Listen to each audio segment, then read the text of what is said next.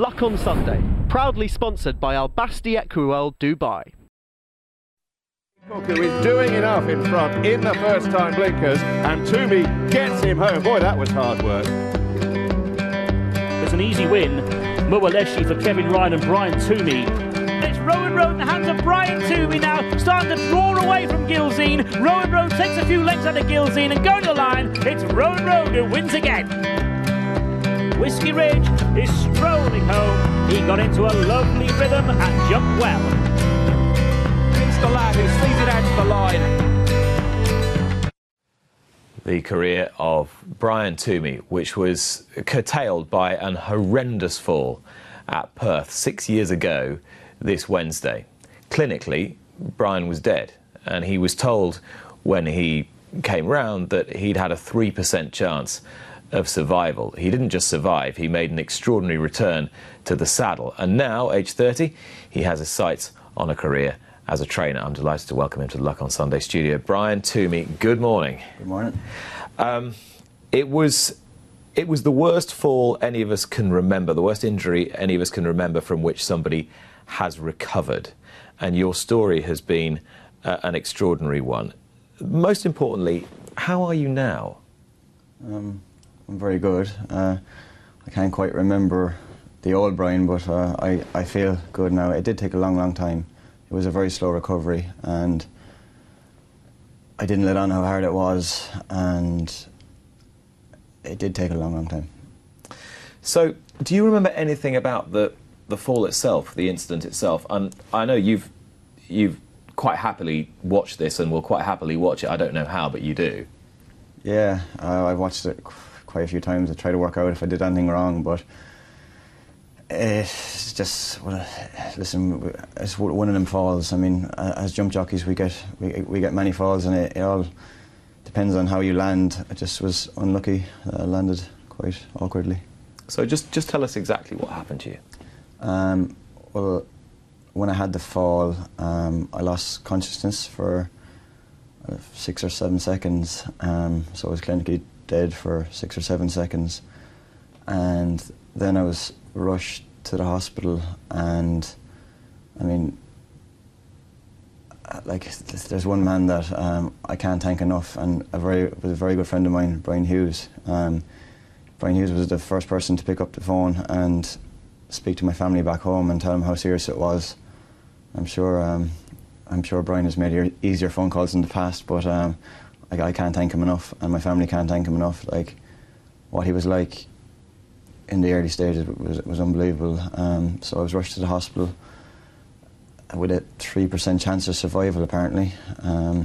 Can't quite how they worked that out, but it's quite interesting, to be fair. And then they worked out that my brain was swelling up so much that they had to remove part of my skull to make room for the brain to swell.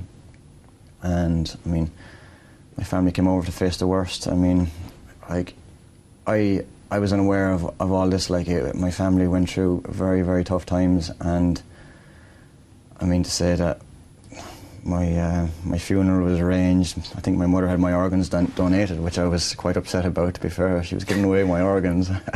So it was very serious, and I spent 157 nights in hospital. 157 nights in hospital. What's the first moment that you can recall now from that period?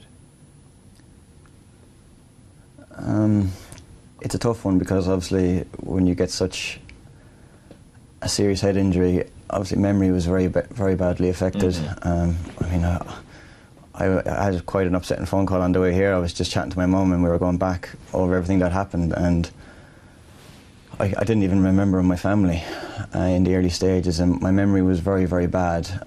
And so therefore, and I was on a lot of medication after, even when I came out of hospital and stuff, for seizures. So my memory was very weak. So first things I can remember was, my sister got married the July afterwards, and I can remember bits of that. You can remember just bits and pieces of your sister's wedding. Yeah. You say it was very difficult for your mum, or obviously it was, and for those around you. Can you pinpoint a moment where you believed in yourself that a recovery to near normal was possible? To be honest, I hit a big low during my recovery. There was times there where I was really beating myself up about it. I was really doubting how much more I was going to recover.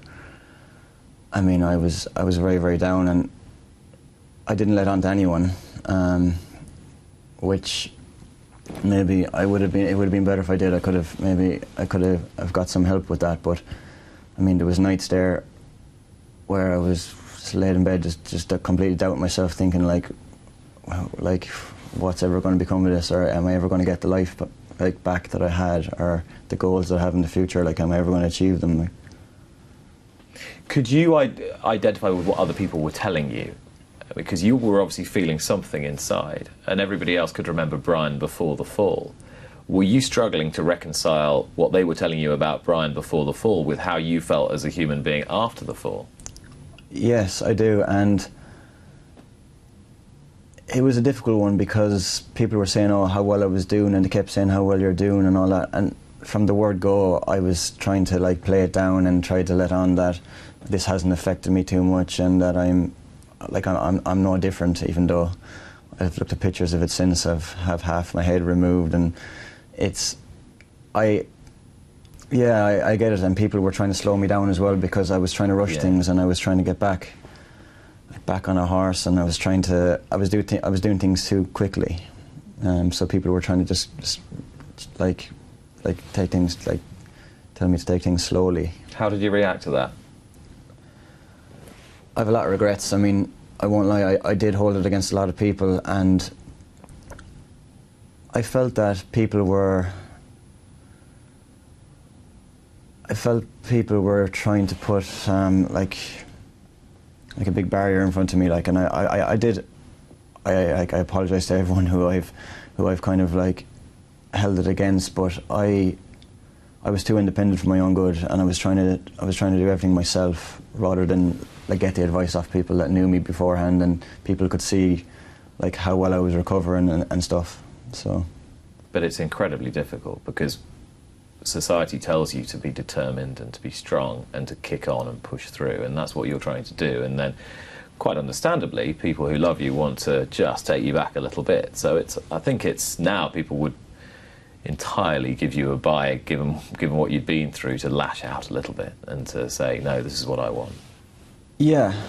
Because maybe it was a bit of that strength of purpose that was the reason why you're sitting there now. I am. I mean, like, I won't lie, like, my willpower and determination has been unbelievable. Like, I wasn't laid in bed feeling sorry for myself, thinking like, oh, like this, like, I from the word go, I was up, I was out, I was trying to be as busy as I could, and trying to work towards my future as much as I could. Mm-hmm. But if I was laid in bed feeling sorry for myself, it would have really put a downer on my recovery. So what you're saying to me now is that you still can't really recall anything from pre the fall. Is that right? So how have you gone about putting the pieces of the jigsaw back together and to try and build up a picture of your early life? Oh, to be honest, I don't know, because we're lucky. Like, as jockeys, I've watched all my career back nearly at this stage. You know what I mean? It's all, and my memory was very bad affected, especially in the early stages. Like, I mean, my mother quite upset me actually. My mother was even saying on the phone that, like, obviously I had to learn how to walk again and how to walk in a straight line again, and I think she said how to learn to how to make a cup of tea and again. But it was hard to listen to that. But my memory has improved a lot, and there's things that I can remember about the past, and I can remember everyone now, and I can remember parts of the career I had. And what about your early childhood? I mean, I remember little things, but maybe that's part of getting older as well. I don't know. That mightn't be just a head injury, like. But I can remember parts of it. But yeah, there is a bit that's a bit weak. What about relationships that you had before the fall that you then were trying to sustain afterwards with friends and family and loved ones? Could you pick those up again, or did you essentially have to start from scratch? I mean, I have a lot of regrets, and I want to apologise to anyone that I've ever like upset or put distance between us since the injury, because like that wasn't me, but I was just so driven, and I went through a time of literally like I cared about myself, and I put myself first, and like that's not me. Like I wasn't brought up to be like that, and that wasn't the old me. But I was so keen to achieve what I wanted to achieve, and people were trying to put me off it. No one thought I would get back, so I was trying to prove everyone wrong, like a sense like that way kind of thing. It's very painful for you to relive these moments, and I know that, and hugely appreciate you coming to chat to us, Brian. But the one thing you really have never done, it seems to me, is lose your humour, even when you found it difficult, even when you found it really difficult. You even take a certain kind of dark humour in the fact that on the day this happened to you, the BHA actually released a statement issuing their condolences because you passed away. Yeah. And now you actually put this out earlier in the week, and I mean, it's pretty macabre and it's pretty dark. But you obviously are someone, and I remember your sort of wicked sense of humour, and that's something you haven't really lost. It's still there. Yeah, the act is still there. I still try quite hard, probably even too hard sometimes. But it's I wanted to get everything back to how it was, like how the personality I had or the humour I had. But it's I just try to take out all the positives out of it. I mean, I have been hard done by, and I do feel that, but it's not a case of anymore. It's not a case of I'm looking for sympathy. I was hard done by. I've been lucky enough to overcome all that. I mean, I've one of the luckiest people in the world, and now all I'm working towards is like keeping my head down and getting good connections with people, and hopefully getting some support. That's all. I'm like, the past is in the past now. Like, that's done. I mean, I'm up every morning. I ride out for Clive Cox. I mean, I have so much respect for Clive Cox. He's been very, very good to me.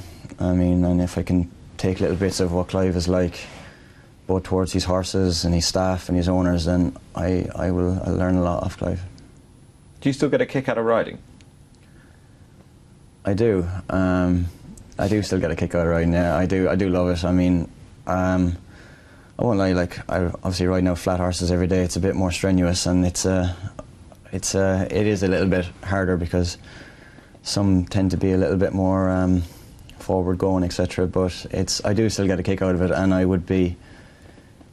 it's keeping me in the know. It's keeping my eye on the ball. I do still get a kick out of it. It seems an irony, but it's one that I think is worth touching on, that it's the sport that nearly finished you, and yet it's the sport that has essentially revived you. Yeah. Do you think you'd have been able to cope with what you've coped with without the possibility of getting back on a horse again? I don't. Like, it's, as we all know, like I got back being a jockey 2 years later after the injury, which I don't know how I ever conned doctors or neurosurgeons. Do you think you did con the doctors and neurosurgeons into letting you back? Well, I lost consciousness after the fall. I mean, I had to learn how to walk again, how to walk in a straight line again, not to mind go down over a fence in a straight line again. But they let you have a licence. Yeah, which I'm glad they did. I achieved that goal, but realistically, I'm not sure how every other jockey felt, how safe they felt in a race with riding against me after what I'd been through, and after the likes of, like, even a lot of people have seen me, and I'd like to thank everyone that was so, like the kindness of the racing community when I was in hospital was incredible, apparently, and like people seen me at my low, so I think they thought it was crazy how I was allowed back on a horse. Do you look back on that comeback now with a bit of distance? Do you look back on it and think, yes, it was a good thing to do, even though it didn't work out, because it was important as a personal goal? To be honest, I'm still disappointed. I mean, my first ride back was 3-1 on, and I pulled it up, but I'm disappointed I didn't get going again. And again, I apologise, because I was a bit upset, and I was a bit disappointed that I wasn't getting the support, I wasn't getting the opportunities, because in my mind I was thinking I'm as good as I ever was before, and I had 800 rides before that, you know. And trainers were literally too worried. They seen what my family went through, they seen what I've been through, and trainers and owners were just too worried in case I got a fall off their horse and I was back to how bad it was before. So was that another big setback, or was it a step forward? That's what I'm trying to get at. I mean, I did hit a big low point after it, because I was very, very down after it, and I mean, I achieved my goal, getting back, but I wanted to be successful again as a jockey. I was probably on cloud cuckoo land, to be honest. I thought I was going to get going again and be successful again and be better than I ever was before, but realistically it was never going to come to that. And so when my final ride got brought down and it was fatally injured, I mean, it was for Brian Dunn, an old sponsor, an old close friend of mine. He was amazing to me. He gave me both my first ride back and my last ride, and he stood by me through thick and thin. He was an incredible man. I'd like to thank Brian for that, but I'd say I'm glad I got back, but in hindsight, has it slowed me down? I don't think so. So now here you are. You're only 30, and you've got. Why do you look at me like that? You said only. Well, when you're a bit further on from 30, only 30 sounds good to me, Brian. Yeah. And you want to start a training career. So what's the next steps, and how do you feel about that now? Well, realistically, the next steps, Nick, it's I don't come from a racing background. I come from a dairy farm in Ireland where my family aren't racing people as such. They've supported me the whole way through it, but unfortunately, they're not racing people, so there's not a yard there ready for me to fall into. So I'm working hard. I'm buying a lotto ticket every week, hoping that I win the lotto, so that it will enable me to start. But basically, I'm just working hard to gain good friendships and to gain support. I just could do with a little bit of help just to get me on my feet and get me going again. So I'm still that's my goal at the minute. So have you done your modules? Yeah. Your trainer's course, so you can get the license to go whenever you've got enough horses to start up. Yeah. And that's what you want to do. That's what I want to do. I mean, I've been lucky. I've learned off some great people. I mean, Kevin Ryan. Obviously, I was very close with Kevin Ryan for a long time. I mean, I could never thank Kevin enough. Kevin was unbelievable to me and unbelievable to my family. Kevin and Jill Ryan. Kevin has. Unknowns to Kevin, I was shadowing Kevin for years. Without even I learned so much off him, and I've met some great people through Kevin. And Kevin was very, very good to me. I've met Breeze of Consigners, Roger Marley and Brendan Holland through Kevin. I mean, I'm in awe of them. I've learned so much off him, and so if I can put all that into play, once I get a yard, I will. I'll put everything I can into it. And you want to train on the flat predominantly? Yeah. And why would you be more that way inclined? I think, Nick, realistically, there is more money in the flat. There is more of a chance of a horse paying for itself for an owner on the flat. And I mean, realistically, I want to give owners a good day out. I mean, what owner doesn't want to run at Royal Ascot? So I do. Preferably on the flat. I mean, I have a big interest in pedigrees. I like to go to the breeze ups as much as I can and keep a close eye on horses, and so preferably the flat. Yeah.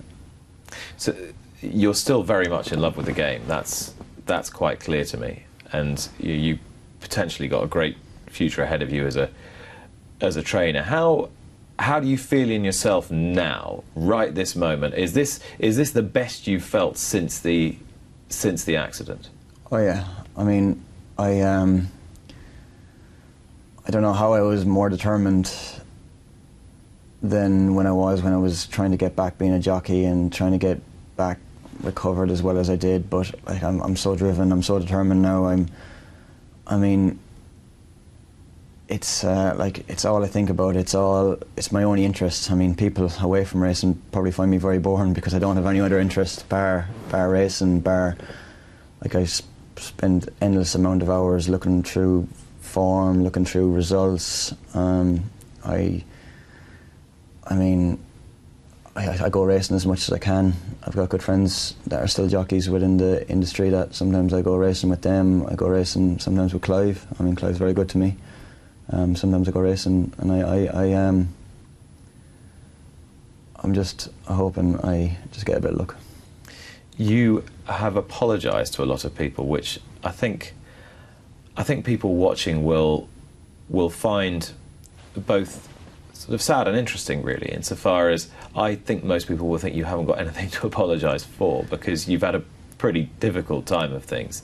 Do you think there's going to come a point where you can look yourself in the mirror and say, I've actually done pretty well here, I am doing really well, and I don't need to keep apologising to everyone? I do and I don't. I mean, I have pushed, I'm sure I've pushed a lot of people away in the past, and which I do regret. I mean, I've had great people behind me ever since I've started in racing, and I mean, it was a horrible position I was in because I mean, after a head and brain injury, like your recovery is, every recovery is different, and I couldn't even explain to you how it affected me as such. But I didn't have time. I didn't give people enough of my time. I didn't. I mean, I think I've always been polite. I've always tried to be polite. Absolutely. But I've never repaid people's kindness to me as much as I should have done, I think. I think you probably have more than you think you have, but it's easy for me to say that sitting here, and I know from communicating with you in the last 5 or 6 years how determined you are and how driven you are to succeed in the next phase of your career, Brian, and I can only wish you all the best in doing that, and I hope you feel the optimism to kick forward now. Oh yeah, definitely. I mean, I'm very optimistic, and I hope that it gets going sooner than later.